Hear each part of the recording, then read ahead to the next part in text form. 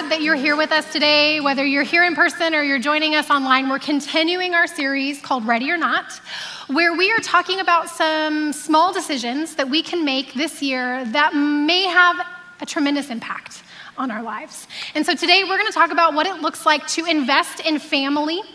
Now, we know and understand that family does not look the same for everyone. That some of you, when I say family, really good, warm and fuzzy feelings come to mind.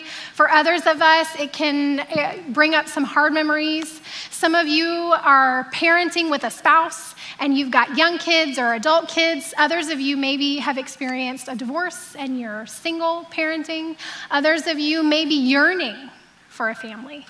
What we're going to share with you today, I think, has implications regardless of what season of life you find yourself in. So, Ryan, you are our children's pastor. Yes. Which I just think is awesome. And so when I thought, who do I want to talk to about investing in family? You were who came to mind. I'm glad you did. I know you don't like to think of yourself as an expert, but when I think children's pastor, how many kids do you have? I have 4 kids, one of whom is watching right now up in Oregon.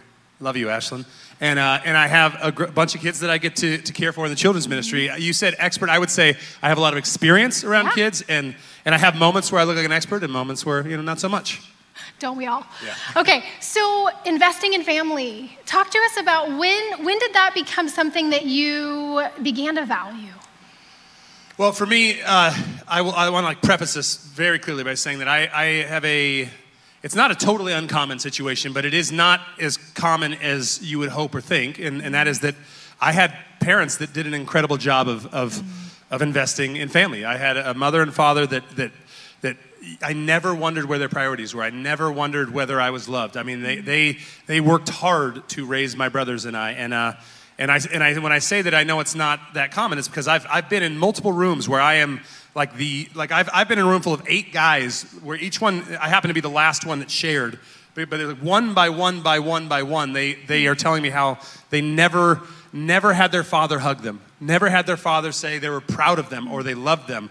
And it comes around to me and I'm like, I'm sorry, and I can only imagine how tough that is, because it is sadly a common thing, but my father never made me moan. My mother did an amazing job just showing us through her time and through the effort she put in, both of them. So I have that gift, and for me, it's just a matter of trying the best I can to keep that rolling. And I'm fortunate in that way. So I love this story because we need more of these stories in the church, because what they paint for us is a picture of what's possible. So I am married to a guy named Ryan, but not this Ryan. And I know that's going to get a little bit confusing. Her Ryan is with the kids right now, throwing dodgeballs at them. He's doing a great job. He's the best. Yeah. I married really well. I got the better end of the deal on this one. And so he shares your story in a lot of ways. His parents are incredible, his grandparents also. No one was perfect in his family, but they just lived well together and intentionally and did the hard work of healing from their stuff. And I can't tell you what a gift it has been to me to marry into that kind of a family, because my story was not like yours and was not like my husband's. I really had no clue what a healthy, functional family looked like. In fact, I can remember when we found out we were pregnant with my oldest, Claire, I was terrified, because I knew that everything that I had learned and experienced, if I recreated and repeated, I would hurt and harm and wound my children. And I didn't know any different. I didn't know what it would look like or how to recreate something different. And God's grace has been incredible over my life. But we need both stories, because when I hear you say that, and when I hear my husband Ryan talk about his family experience, I think, is it possible that maybe my kids, my grandkids might be able to share one day that they had a different experience than what mine was? That's exciting. And Dave Ramsey, when he's talking about financial, he talks about changing your family tree. And there's times where I'll sit in counseling with people and I'm like, listen, you have an incredible opportunity to change your family tree, to change the direction of it, to change the patterns of it. And I love to hear that that's kind of something that inspires you. So that's cool. But it requires an investment of our time and our energy and our resources. We all, I think, want to invest in family and make good choices and create healthy dynamics and experiences. But It's not easy. Yeah, when you sent me the kind of the idea of what we're going to talk about, and you mentioned why is it hard to invest in family, and I feel like you could take why is it hard to invest? It's hard to invest in anything. The word invest, it implies that you're doing something now for a future benefit. Yeah. And whether that's finances, whether that's relational, it is incredibly difficult and counterintuitive for us. We're very much like, I want to invest now and benefit now. Yeah. And for me, I mean, my wife and I, we went through an experience with our financial lives where we had to understand that we had to kind of budget and things like that. And yeah. Dave Ramsey, that guy I mentioned earlier, it was like changing the way that we think. And for me, like I said, I did have the benefit of having a great example as a child, but I also did have to, I mean, I went from being a single 20-year-old guy to marrying and having a wife, and it took time for me to understand that what Ephesians 5 says, where it says, he who loves his wife loves himself. And the idea of being smart enough that the same is true for her as well as like he who loves his kids loves himself. And as a father and as a husband to retrain myself to think that where I used to make only selfish decisions, the best decisions I can make is to put their needs ahead of my own and to love them and care for them. And that is not how you're wired. That's not natural. And so, it's not easy. And again, the other part is that aside from that, you oftentimes don't see the benefits until later because of the investment nature of it, Yeah. What happens when we don't get it right? Oh, well, for me, I get these wonderful moments where I walk back downstairs and I go, okay, let's talk about how Dad messed up there. Let's talk about how I could have done better because that was a mess. It's humbling. Yeah, and honestly, like as much as I've told my kids two weird things over the years. One of them, I remember we were driving down the road here. I'm like, one of my favorite things to do with you guys is to discipline you. And they looked at me like I was like sadistic or crazy or weird. And the other one that I tell them all the time is one of my favorite things to do is to apologize. I love the opportunity to say, here's where I missed it. Here's where I struck out. Here's where I, as much as I want to be this parent, I was the opposite. And sometimes it's that wonderful word, I'm sorry I did this again. Like again, for the 15th time, I want you to know that it may not seem like I'm working on it, but I'm working on it. And I just think that's a healthy way, but it gives me a little grace for myself, I guess. Absolutely. One of the things I love about that example, because I think we can all relate to that. What parent hasn't needed to go back to their kid and say, I'm really sorry, multiple times? And what we're understanding now about kids and their development is that when a mom or a dad recognizes that they were too harsh with their kid, or they jumped to a conclusion, or that they wounded them in some way, hurt their feelings, it's okay as long as we repair. That we go back to the child like you just described and we ask for forgiveness. We remind them that we love them, that our love for them will never change. Even when it's necessary discipline and they're feeling guilt, we want to come back and repair. We're not looking for perfection. We're looking to make sure we repair. And I think you just described that so well. Yeah, and this idea that when I mentioned one of my favorite things was to discipline them, what I mean by that, and because it does sound pretty sick, what I mean by that is I have this hope and this picture for each one of my kids. I think that the greatest gift I've been, that parable of the talents, I always talk about it during our claiming the promises ceremony, but this idea that God entrusts us with things, and there's this parable that says that, God's gonna one day ask how we were faithful with what he entrusted to us. And to me, the single greatest thing I've been entrusted is my wife, Jen, and my 4 kids. And I have an opportunity to come alongside what God is doing in the life of my wife and try to help her as much as I can to become the woman that God wants her to become. And the same is true for my kids. And that's why I say I love this idea of disciplining them towards that and helping them. And it's not, somebody stopped me after a message about 5 or 6 years ago, said you should use the word discipline instead of punish, because it implies you're leading them towards something, not just giving them consequences. Okay. And that is what I was trying to do. I just was using a wrong word. But I think one of the biggest things for me is this picture. And I'm somewhat sentimental in the sense that, like, I can get easily inspired by like a cheesy movie, I want that in my life, or I don't know what that's like. Yeah, that's not you? Nope. Yeah. Well, I'm like, I want, like, my wife and I will often look at other families and we'll say, we really want that for our kids. Yeah. And so that picture for me, if I were to give you one thing that has been hugely helpful for me, is allowing myself to embrace the cheesiness of this vision for my family. This family that hopefully, when I'm much older, we'll be hanging out with grandkids and playing games together and going on trips. And I have to realize that I don't get there without intentionality. Right. I don't get there without effort. I don't get there without really being particular about the steps it takes to get there. It's almost like having that vision and then what's the word I'm looking for? Reverse engineering engineering my way to that. What's his name? Andy Stanley has a great sermon series about this idea of the principle of the path, and this idea of you have a place you want to get, if you're not on the right path, you're not going to end up there. No matter how many, if I want to get to Oregon and I head on the 15 South, it doesn't matter how bad I want to get to Oregon, I'm going to end up in Mexico. Yeah, absolutely. But anyway. So I love the way that you're describing the combination of grace and effort here. That it looks like both. And one of my favorite theologians and authors is Dallas Willard, and he says that grace is opposed to earning. It's not opposed to effort. And investing in our families requires some effort on our part. It is multiplied by the grace of God in ways that I will never fully understand or comprehend. But I am so grateful for that. Ryan, thank you for your ministry to our kids. I have 2 kids in his ministry, one who I know gives you all a run for your money. She's fun. And so thank you. Will you thank you so Ryan much this morning? I really appreciate it. Okay, I also told the last service that I've told the team that I can move the table when I'm wearing comfortable shoes, but if I ever wear uncomfortable shoes, I may need some assistance. And then I just realized earlier that COVID ruined my desire to wear uncomfortable shoes. Did that happen to anybody else? It is like after months and months and months, really a year of really not going anywhere that would have required uncomfortable shoes, I have given them all away when I'm purchasing new ones. I'm going for comfort, I'm just saying.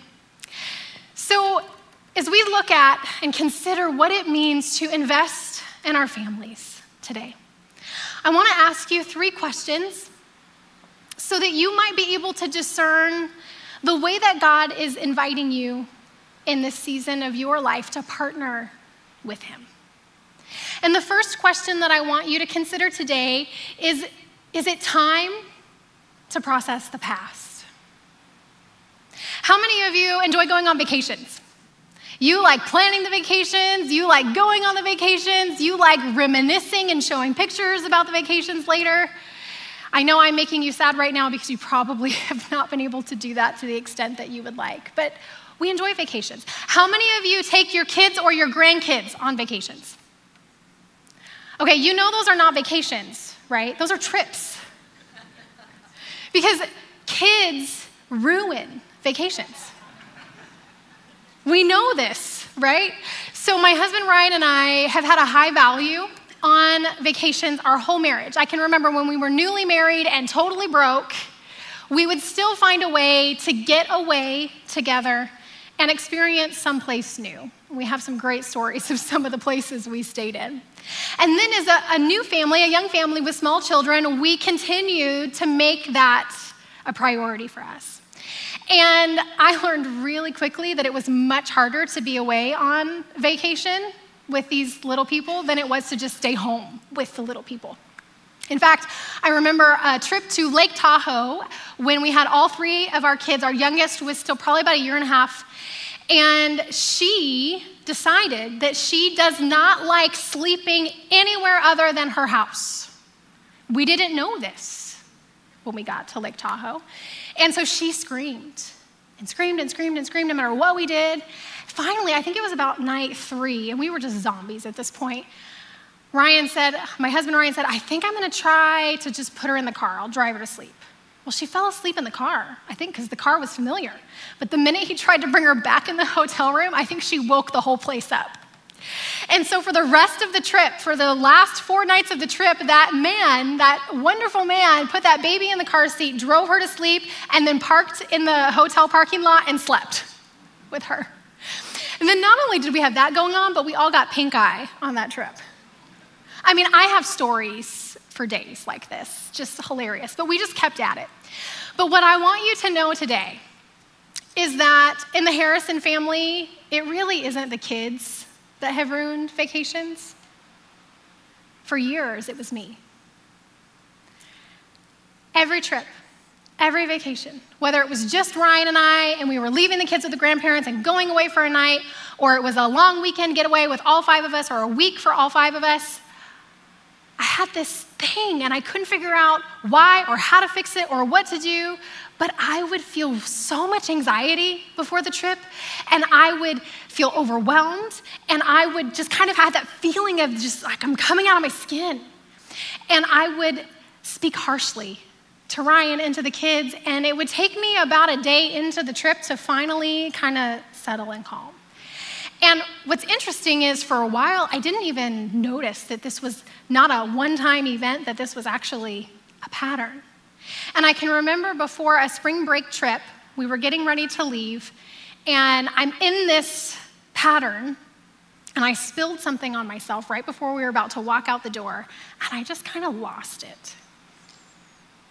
And God was really gracious to me in that moment because I began to connect the dots, that wasn't a one-time thing for me, that it was a pattern, it was a cycle, but I didn't want to be that way. I didn't want to keep doing those things, but I didn't know why and I didn't know how. And so while we were on the trip, I actually texted my therapist. I said, I don't know why I'm coming back. We've talked about all the things, but I need you to help me figure out why I'm doing this. Because I don't want my kids to grow up one day and all they remember about these trips and vacations is how mom was kind of a mess before.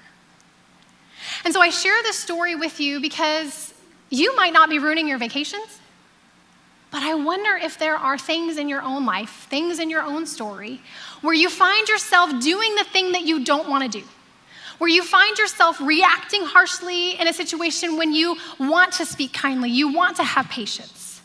For me, it's kind of these moments where it was like this out-of-body experience, where I wanted to be patient, I wanted to be kind, I wanted to react in healthier ways. I knew what I should be doing, but I couldn't figure out how or why.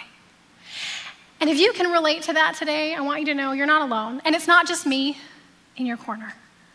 The Apostle Paul writes to us about this as well. This is the guy who wrote the majority of the New Testament. And I want you to hear what he described. Because while I know he didn't ruin vacations, because he wasn't married and he didn't have kids, he describes what I have experienced and what I would imagine every human being experiences to some degree or another. In Romans chapter 7, he says, what I don't understand about myself is that I decide one way, but then I act another, doing things I absolutely despise. So if I can't be trusted to figure out what is best for myself and then to do it, it becomes obvious that God's command is necessary. He says, but I need something more. For I know the law, I know how to speak with kindness. I know this is requiring patience. I know I want to be loving and kind, but I still can't keep it. And if the power of sin within me keeps sabotaging my best intentions, I obviously need help. Now, when he talks about the power of sin here, oftentimes I think when we read this in scripture, we think of our sin, our poor choices, our mistakes, the way that impacts us and the people around us. This is also speaking about what has been done to you. Other people's poor choices, other people's mistakes that have hurt and wounded you, and the consequences of that sin impacts how we show up and how we experience the world and how we engage in relationships. And it sabotages our best intentions at times. He says, I realize I don't have what it takes. I can will it, but I can't do it. I decide to do good, but I don't really do it. I decide not to do bad, and then I do it anyway. Can you feel the exasperation that he's expressing here? He says, my decisions, such as they are, they don't result in action. Something has gone wrong deep within me, and it gets the better of me every time. It happens so regularly, it's predictable. And I laugh here because we tend to think that when a pastor or a leader or the Apostle Paul tells us about the thing that they're wrestling with or struggling with, that it's just a one-time thing. It was one vacation that she ruined. No, actually it was several until I got this figured out. That it was a one-time thing for the Apostle Paul. He says, no, this is an ongoing thing where I need the grace of God to come and work in my life. The moment I decide to do good, sin is there to trip me up. I truly delight in God's commands, but it's pretty obvious not all of me joins in that delight. Parts of me covertly rebel. And just when I least expect it, they take charge. I've tried everything, and nothing helps, he says. I'm at the end of my rope. Is there no one who can do anything for me? Isn't that the real question? There's a desperation here. He says the answer, thank God, is that Jesus Christ can and does. He acted to set things right in this life of contradictions where I want to serve God with all of my heart and mind, but I am pulled by the influence of sin to do something totally different. Can you relate to this? Are there moments and memories that are flashing into your mind right now when you wanted to do good, but instead you did something different? I want you to know that you're not alone. This is part of the human experience, and God does not shame us or judge us for this. He invites us into grace and into love and into healing. And so this question of, is it time to process the past?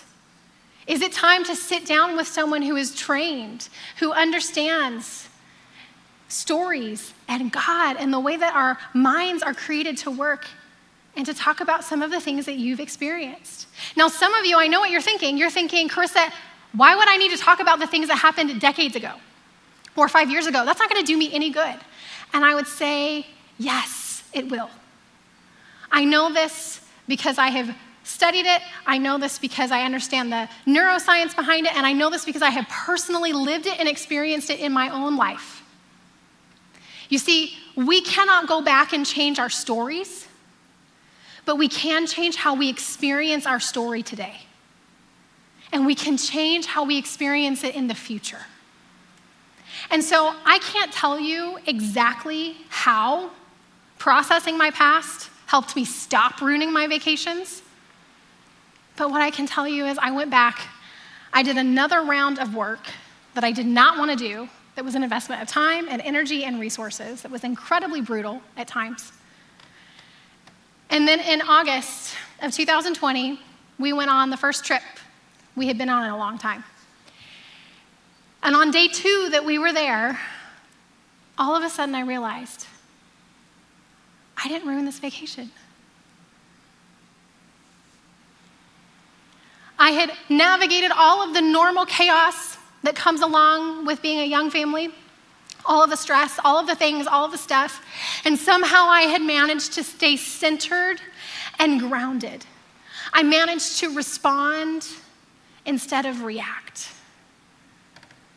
Friends, that's what's possible when we choose to go back and process the past. So 3 quick questions that will help you consider if this is something that God might be inviting you to do. The first question is, what am I sabotaging? Are there places and spaces and areas in your life where you're sabotaging things? For me, it was vacations. It's also other stuff that I am currently working on and where God is at work in my life. What might it be for you? The other question is, what am I forcing? Do you find yourself forcing your way of doing and thinking onto other people? Do you have to prove that you are right? Do you have to always have the last word? Do you have to be in control of all of the things and all of the people? That might be an indication that it's time to go back with someone that you trust and process some of what you've experienced. The last question is, what am I avoiding? If there is a story, a season of your life, a relationship that you don't want to talk about or you can't talk about, friend, that's an indication that it's time. And that can be done in a really safe place with someone that you build trust with. Now, maybe this isn't your investment right now. Maybe you have done this work, but maybe you're married to someone who's going to begin this work, or one of your kids needs to do this work. Because guess what? No matter how well we parent those kids, they're going to grow up and they're going to have their own work that God needs to do in their life. Maybe it's your brother or your sister or even your parents. Some of the adults in my life that I look up to the most are in their 60s and their 70s, and they're still engaged with God in this process. Culture wants to tell us that it's a weakness to ask for help, a weakness to look back, a weakness to process through some of our own pain and some of our own stuff, but I would tell you that it requires tremendous courage to do this work. And if you can be someone that invests in your family by supporting them as they do this work, by being patient with them as they do this work, by offering them unconditional love and acceptance as they do this work, that is such a gift. For me, that was my spouse, Ryan. I cannot tell you how much his support and grace and kindness and understanding has made my work so much more easy than it would have been otherwise. Is it time to process the past? And then the second question is, what does it look like to engage in the present? You see, this present that we're living in, it's a mixture. It's a mixture of goodness and mess. We tend to focus on one or the other. But what if engaging in the present is practicing gratitude and acknowledging reality? That we would choose to see the good in those around us. That we would choose to spend most of our time focusing on affirming and calling out what they're doing right and what they're doing well. That we would choose to give them the benefit of the doubt. That we would affirm in them what we see them doing right and well. And at the same time, acknowledge reality. When we're hurt, when we're wounded, that we would express that in a gentle and loving way. When we need to set boundaries, that we would set the boundaries, even if that means we're going to disappoint or hurt people. That when we have unmet expectations, we would talk those through. The Apostle Paul talks about this at the end of Romans chapter 8. He hits this climax that he is so confident in the goodness and the love of God and the way that God is at work in us and through us and all around us. And then in the very next breath, what he says is, and yet I have a huge sorrow. He's living in this tension of I am grateful and I am confident and I have hope, and yet I'm going to acknowledge reality. There's this tension there. And part of engaging in the present is that we hold both. And then we consider, how do I want to show up? In this season of my life, with these kids, with this spouse, with this family, with these set of parents, how do I want to show up? How do I want to give? How do I want to love? How do I want them to experience me? Ryan and I have talked about the next 10 years of our life. We want to be the house. Do any of you know what I'm talking about? We want to be the house where all of our kids and all of their friends want to be there, which means we're making different choices than I would really naturally want to make. That means that this introvert who really wants quiet and silence and books is choosing to say yes every time that doorbell rings and the neighbor kid wants to come play at our house. Maybe not every time, but I'm trying most of the time. I'm buying food that I would never have bought before. Ryan came home the other day and he said, "Did you buy this?" Yeah, I know, I did. But I want them to have food in our house that they love, not the organic stuff that I made them eat the last 12 years. Maybe you need to be someone who in this season says no more. I need to say yes more. Maybe you need to say no more, and it's boundaries. This is going to be very personal to your life and your experience. Because if you notice, how many of you have more than one kid? Have you ever tried to parent them the same way? It doesn't work. Every one of my kids needs a different kind of mom. Who do you need to be? How do you want to show up? And then build your community. We cannot do this alone. This idea of investing in our families requires a community of people around us to support us, to inspire us, to remind us of what's possible, to give us ideas. You know, I told you, I had no clue what I was doing when I got married, when we began to have kids. But the church, the local church, from the time I was 15 years old, became my family.